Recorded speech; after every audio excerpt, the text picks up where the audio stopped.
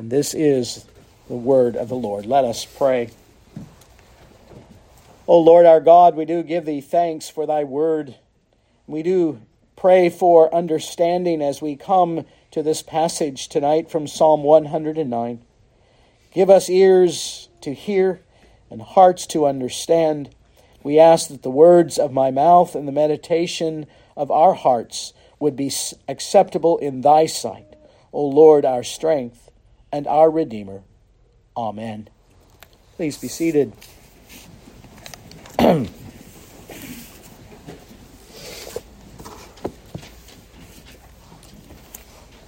As we come to Psalm 109 this evening, I've entitled this psalm, Prayer, the Best Remedy Against Our Enemies. As we approach this imprecatory psalm, we have dealt with imprecatory psalms before, and as I've mentioned before, I think we have to be careful as we come to these, because I know of people, and I've actually seen them do this of all strange places on Facebook, of calling down imprecatory curses upon their enemies. And the question comes again as we approach Psalm 109 is, what should be the posture of the Christian before our enemies? Are we to pray imprecations or curses upon our enemies? How should we approach this topic? I found it interesting that recently I was reading in some study related to this particular psalm from Psalm 109, a Baptist scholar from one of the more solid Baptist seminaries. He was giving testimony of how he came to saving faith in the Lord. And he said it was through his grandmother that he came to faith, the encouragement of his grandmother, because he was raised where his dad had abandoned them at a very young age. And then later he went to live with his mother again, and she had remarried a man who was a very angry, very abusive man. And he gives testimony of growing up in that environment. And he said he always had anger toward his father. And he said he could never, even as a Christian, deal with that anger.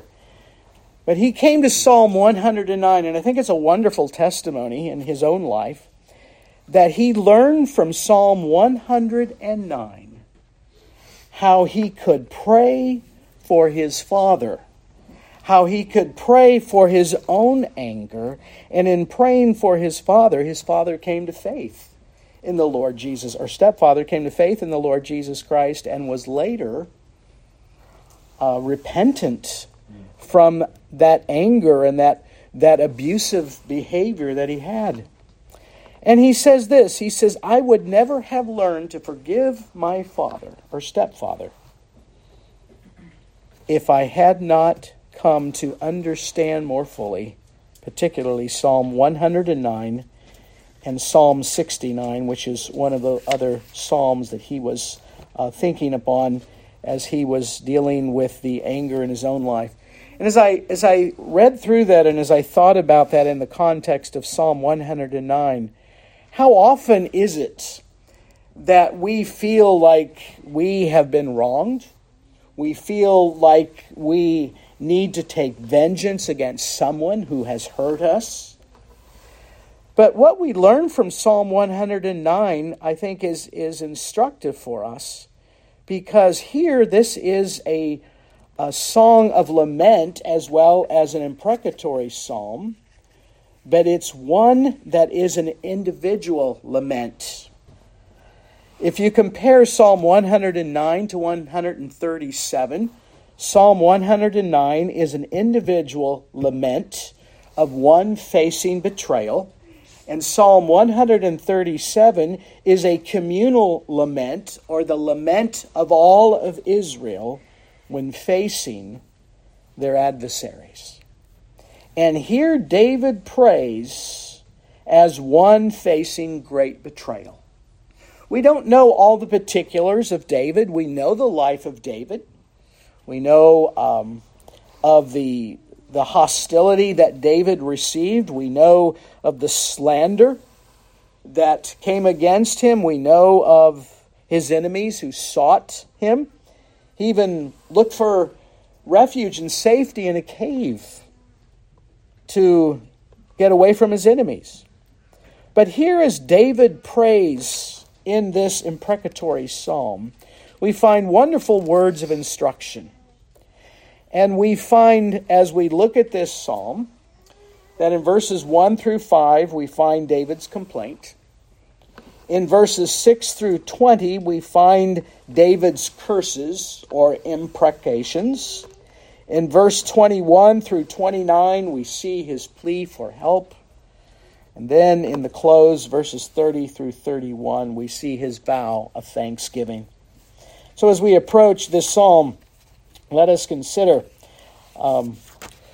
as we come to this text, those words, verses 1 through 5, of David's complaint. Here David brings his complaint before the court of heaven. We find it necessary at times in our life to bring our complaint to others. Perhaps we bring it by way of gossip or by way of slander. And David certainly found his enemies slandering his name. But David brings his complaint to the only logical place, before the Lord his God. As David found his character assaulted, as David found his enemies lashing out at him, he prays, "Hold not thy peace, O God of my praise." In other words, God, do not be silent. Hear my complaint. Sometimes we complain and sometimes we get the response, "I'm tired of hearing your complaint." But certainly when we bring our complaint before the Lord God, He does not turn away. So he turns to God. He turns to God seeking justice. And in this individual lament, as he has faced betrayal, David prays that the Lord would not hold his peace. As we look at this, as these first 5 verses in David's complaint, he says there in verse 2, "For the mouth of the wicked and the mouth of the deceitful are opened up against me."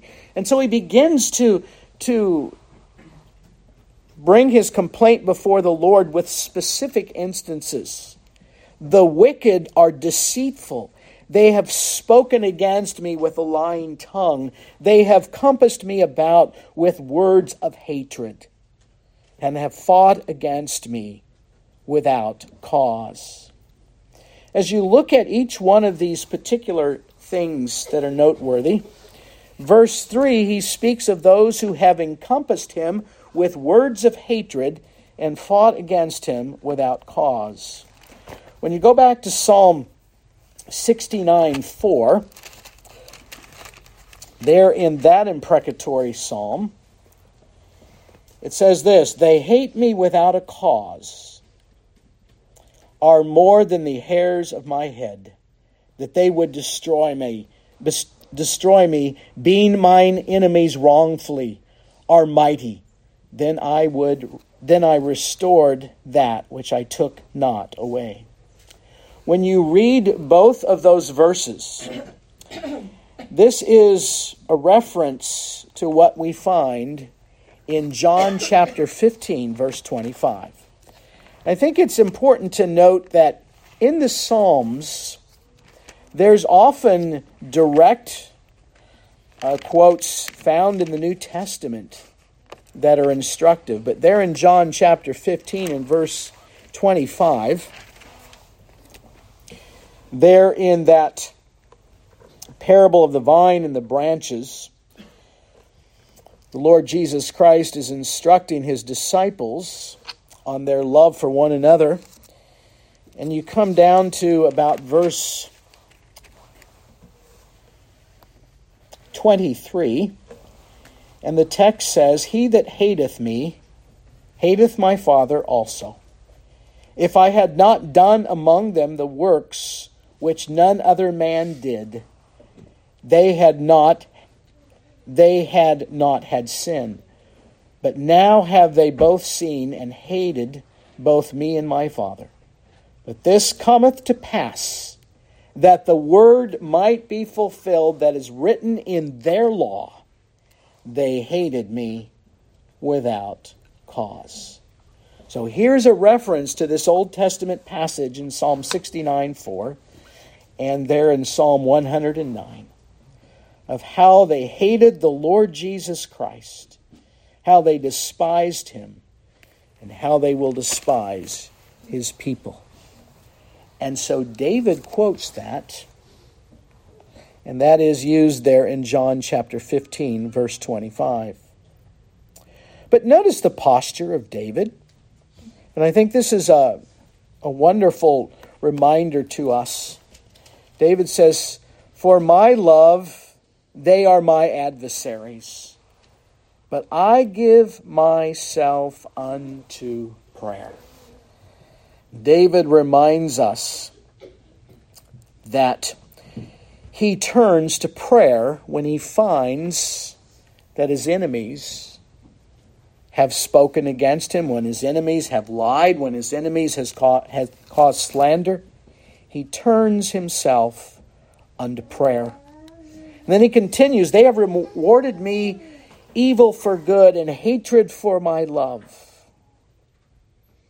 And so here again we see David's posture, that even in verse 5, he shows mercy toward them that hate him. There's no revenge in David's complaint. David comes and asks for the Lord's mercy. He speaks for the Lord's mercy. But notice in this particular psalm, there is no vengeance. There is no attitude of showing hatred or hostility. In fact, it's the opposite. David is showing mercy and grace unto those who turn against him. And how difficult it is for us to show mercy to those who hate us, to show kindness to those who have done us wrong. And yet David here teaches us that this is the posture of the believer, that when we find ourselves in a situation where someone has slandered us or perhaps spoken against us or done horrible, terrible things, we are to show charity toward them. Now, I want us to see in this particular individual lament or this imprecatory psalm that David here teaches us that prayer is the place that we are to turn to, that prayer is the posture of every believer when he finds himself in that. But this is not just some little indiscretion that David is complaining about before the Lord. This is a slanderous thing, and most commentators would agree that what David is expressing here is against those who have turned away from the Lord, his God. One particular commentator believes that this particular psalm speaks of the complaint to the Lord against those who once were associated with the people of God and have turned away, and now he issues this complaint, and later he issues imprecations toward those who have turned away from God. But David never turned away from God even in his complaint, but he brought his complaint before God. And so we see that complaint in verses 1 through 5, but we see in verses 6 through 20 those curses or imprecations. Now, as you look at verses 6 through 20, and there's a whole list of things, it's quite difficult for us to make sense of some of that. Verse 6, "Set thou a wicked man over him, and let Satan stand at his right hand." Satan is the accuser of the brethren. He is an adversary. And so the text shows us that he is standing at the right hand of God. But I draw your attention back to Zechariah chapter 3 and verse 1. We looked at Zechariah this morning. So let's look at Zechariah chapter 3 and verse 1. and see how we understand what this verse is referring to.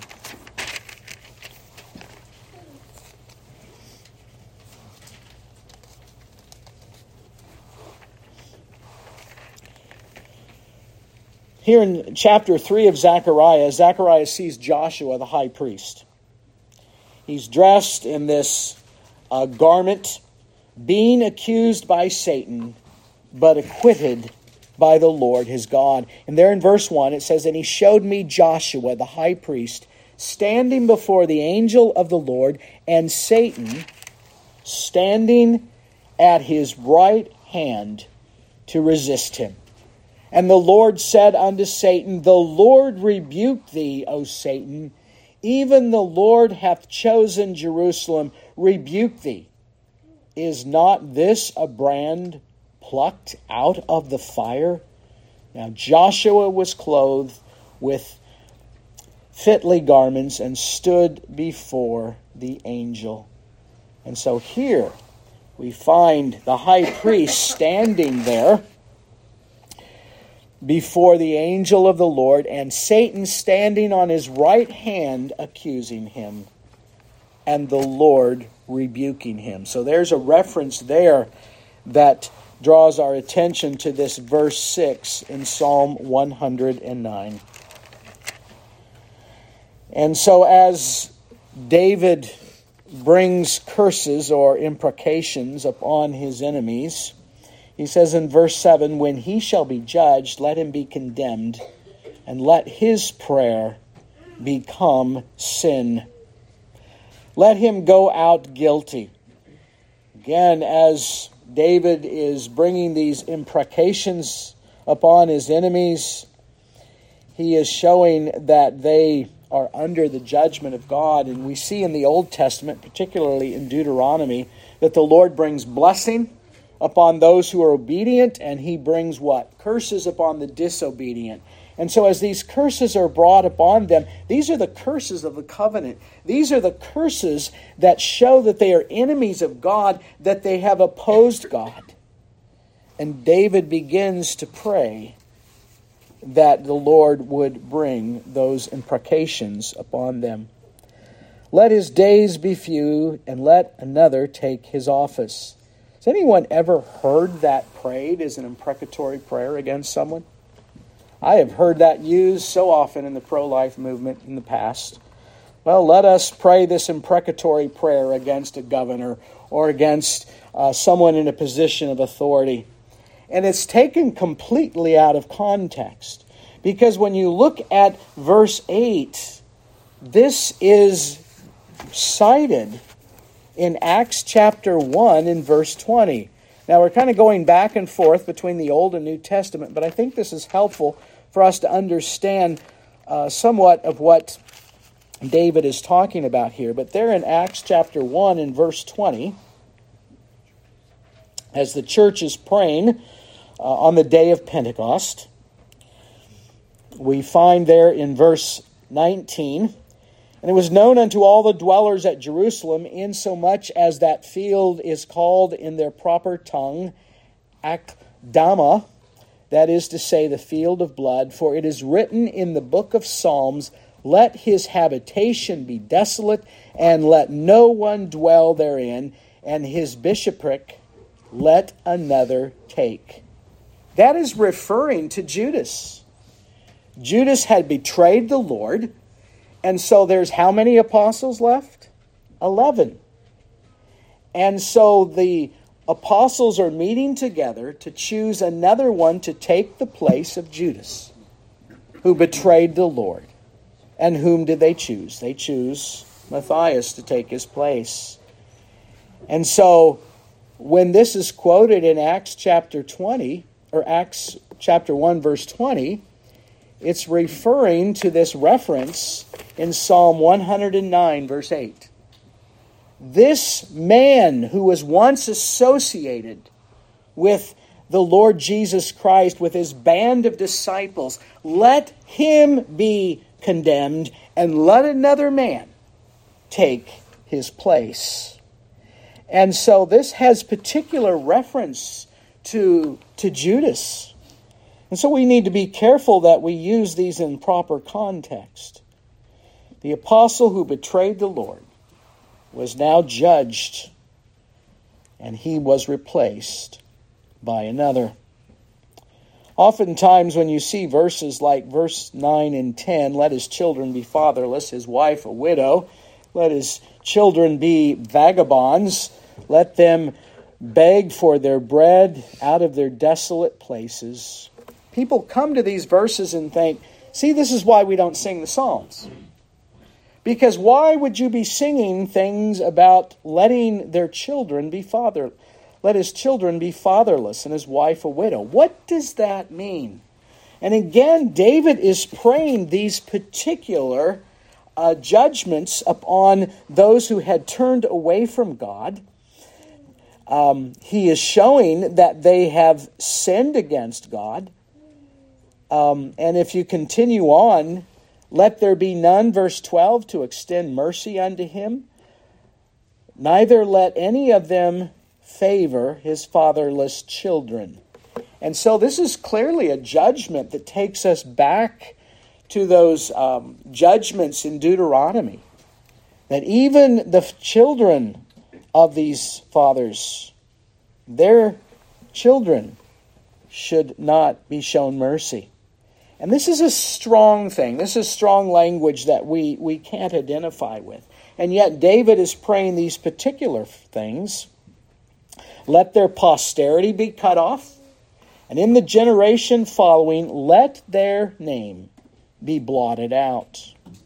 One particular commentator notes this, and I think this is a good way to understand this psalm, that these imprecations or these curses are being called against the children of the seed of Satan.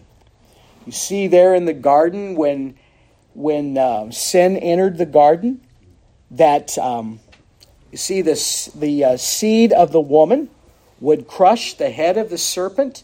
And you see in the very beginning when sin entered the world that there was this battle between the children of the woman and the children of Satan's seed.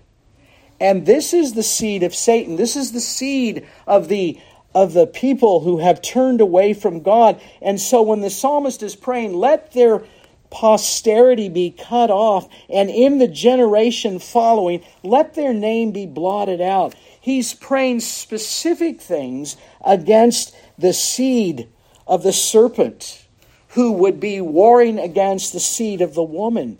And so he's praying, don't let their generation be remembered. Let their names be blotted out. Let their memories be no more. And then he continues on, and again, there's a whole lot of things here that we don't have the time to look into. But there in verse 19, verse 20, let it be unto him as the garment which covereth him, and for a girdle wherewith he is girded continually. Let this be the reward of what? Mine adversaries from the Lord, and of them that speak evil against my soul. And so David is praying these prayers of cursing against the enemies of God. The psalmist prays for God's direct judgment upon the enemies of God, those who are hostile to the operations of God's kingdom. It is not proper, as I have said, for us to advance the cause of the kingdom by praying imprecatory prayers or bringing curses upon our enemies. Jesus tells us in Matthew chapter 5 to pray for our enemies, to seek mercy and compassion against those who despitefully use us. And so this kind of prayer is a prayer that David prays, that the Lord would indeed show him mercy. There are a number of imprecatory psalms throughout the Psalter. Some are quite detailed, and some are not as detailed. Psalm 5, Psalm 10, Psalm 17, Psalm 35, Psalm 58, Psalm 69, Psalm 70, Psalm 83, Psalm 129, 137, and 140 are psalms that call for God to exercise justice according to His nature and according to His covenant promises on behalf of His people. And that is the only reason why these curses are called upon the enemies of God, so that God's name, God's glory would be vindicated, and that the promises given unto His people would be fulfilled. And so as we think upon these particular things, we draw our attention to the plea for help in verses 21 through 29. We were talking about this a little bit this afternoon as we were talking about the proper pronouns to use in prayer and public worship, a good discussion. But as you look at this psalm, notice how David begins in verses 1 through 5. He speaks in what person? He speaks in the first person. He speaks of me. He speaks of my adversaries. I give myself unto prayer. And so David speaks of himself. But as you turn to verses 6 through 20, it changes from I or to me, and it turns to a more plural pronoun. And then as you come to verse 21, it changes to thou. But thou, O God, for thy name's sake, come to my aid and deliver me. And so in David's prayer for help in verses 21 through 29, he turns to the Lord as God. And so the language changes from I to they, and now to thou. O thou my God, help me, for I am poor and needy. My heart is wounded. I'm gone like a shadow. When it declineth, I'm tossed up and down as the locust. My knees are weak. I've become as a reproach unto them. When they looked upon me, they shaked their heads. Help me, O Lord my God, and save me, what? According to thy mercy. And then David concludes there in that plea for help, in that prayer, let mine enemies be clothed with shame, and let them cover themselves with their own confusion, as with a mantle. As we think upon this particular psalm, I think it's important for us to see that David is praying this as an individual. This is a personal lament. But David represents the greater David, the Lord Jesus Christ. And as we understand the Psalms and we see the Psalms all pointing to the Lord Jesus Christ, as we see the Lord Jesus Christ saying all that's written of me and that's written in the Psalms, the prophets, the writings speak of me, we see that Christ is the one who's praying these Psalms. I think I mentioned just a couple weeks ago that the Psalms are really given for the church to know how to rightly pray. We've been talking about prayer in our larger catechism. How do we pray? Whom do we pray to? But notice in this psalm, who's praying? It's the Lord Jesus Christ who's praying to the Father on behalf of the enemies of God. And so it is Christ praying these psalms. And as we sing these psalms, we are singing them unto the Lord our God, who is our King.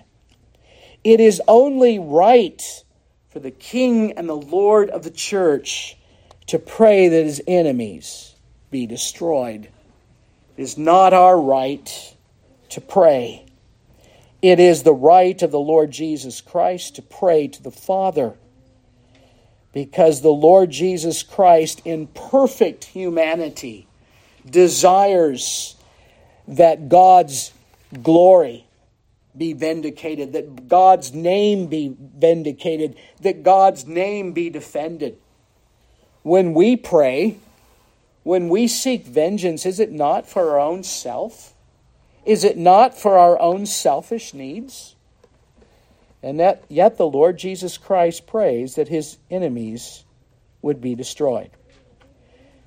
These imprecations that Jesus prays are the war cries of the Prince of Peace. We looked at that passage this morning from Luke chapter 19. Why was Jesus riding on a colt? There was much more that could be said from that passage, but why did he come riding in on a colt instead of on a horse? Because a horse was a beast of war. So this king wasn't riding into the city to declare war.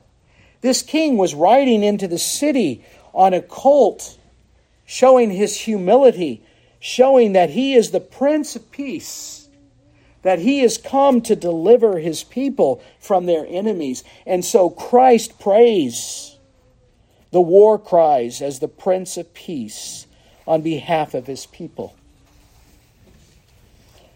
And so God, the Father, hears the prayers of the Lord Jesus Christ.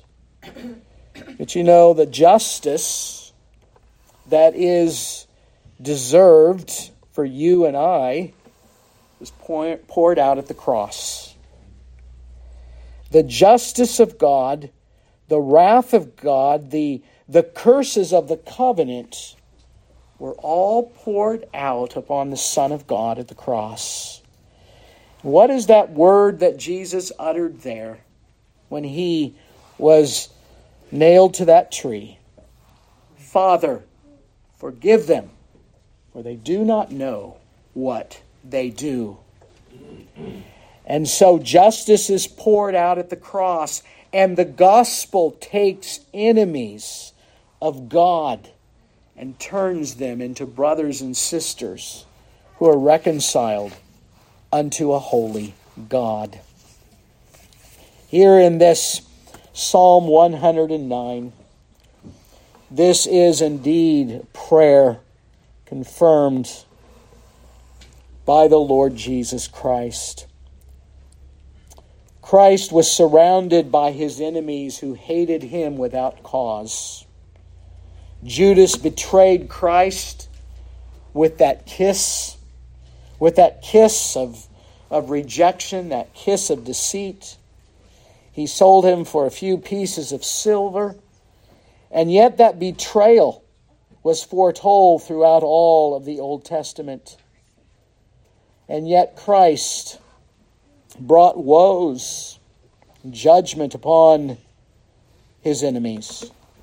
Notice there in Matthew chapter 26, and I would encourage you to look at that later on your own, but there in Matthew 26, there is that scene of the death and resurrection of the Lord Jesus Christ.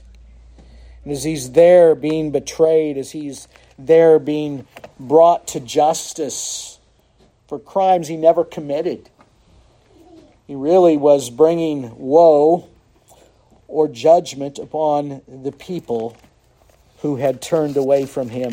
Chapter 26, verse 24 of Matthew. The Son of God goeth, as it is written of him, but woe unto that man by whom the Son of God is betrayed. It had been good for that man if he had never been born.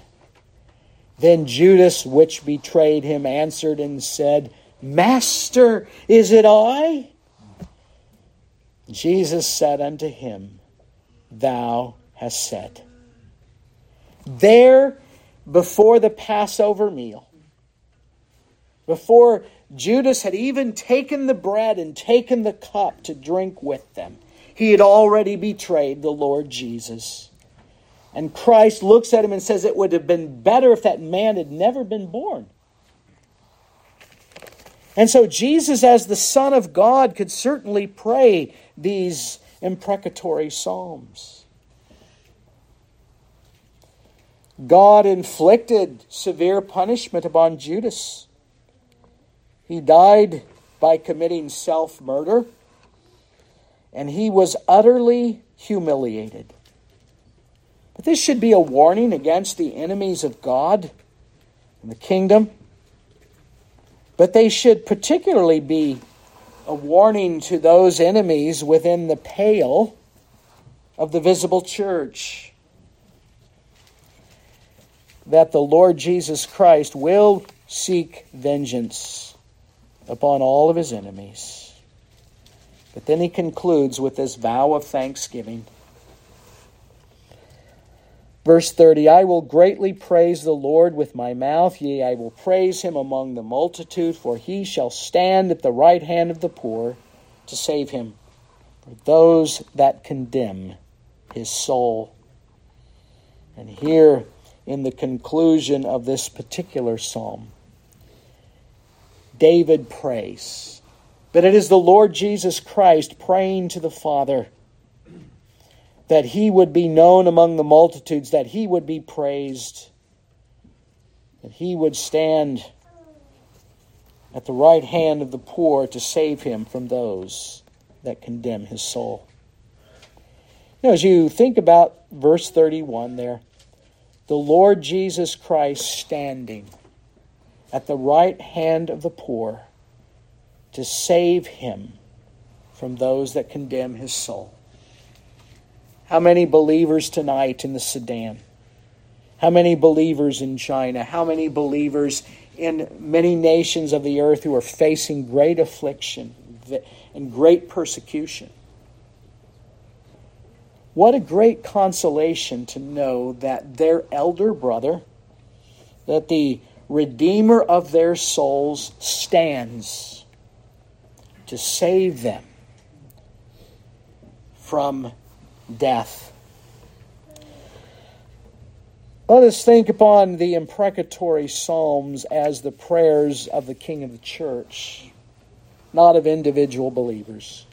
Oh, certainly I think we need to pray when we find ourselves at odds with someone. I think we need to pray when we find that our enemies are raging against us. We need to pray that the Lord would give us grace and compassion, that the Lord would teach us how to love them as Jesus did. But here in this wonderful psalm, we find instruction on that great resource of prayer, that great means of grace. To whom should we pray? We pray to the Father through the Lord Jesus Christ, who is our Redeemer. The Lord Jesus Christ prays for the church. We see that in that high priestly prayer there in John chapter 17, that the Lord Jesus Christ prays for us. And so when we face our enemies, when we face the hostility of the world, let us remember that the Lord Jesus Christ stands at the right hand of the Father. He is already there as our King. And what does the Lord Jesus Christ, according to our confession of faith, do as our King? He intercedes for us, but what else does he do? He defends us from all of our enemies.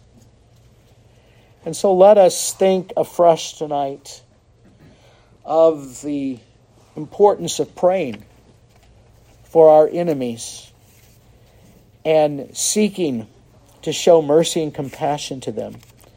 But let us always direct our prayers unto the Lord Jesus Christ. He is our elder brother. We can come and bring our complaint and our prayers unto him. Bring our prayers unto the court of heaven, seeking for his mercy when we find ourselves receiving hostility from the world. But let us remember that if the Lord Jesus Christ suffered affliction, he told his disciples this in the upper room before he went to the cross. He says, in this world you will have tribulation. They hated me, they will hate you. But let us remember to pray and to seek reconciliation with all men and pray, particularly for the salvation of our enemies. Let us remember that it is the Lord Jesus Christ who prays that his people would be delivered from all of his enemies and our enemies as well. So let us take comfort in these words of Christ who prays against his enemies. Let us remember that we are called not to seek vengeance, not to seek the wrath of God, but to seek for reconciliation, and even to pray for the salvation of our enemies. May we pray. Lord Jesus Christ, we do give thee thanks for the wonderful lesson that we find here in Psalm 109. We do give thee thanks that you have redeemed us, that you, through your active and passive obedience, have provided for thy people a perfect redemption, that you have clothed us with your righteousness. And we thank thee that we are imputed with that righteousness that comes from thee alone. And Lord, we give thee thanks that we too were once enemies, that we too were once haters of God, and yet you have drawn us unto thyself. And we would pray that as we face our own enemies, we would ask, O Lord God, that you would protect us and keep us. That even tonight you would protect the church throughout the earth from all of her enemies. And we ask, O Lord, that you would teach us to pray for our enemies and for those who would despitefully use us. Lord, show us compassion toward all men, even toward our enemies. O Lord our God, we give thee thanks that you are our King, that you are our deliverer, that you are the one who will bring justice. But one day you will come and bring salvation to thy people. And so we give thee thanks for all of thy mercies and ask that thou would teach us these things. We ask in Jesus' name. Amen.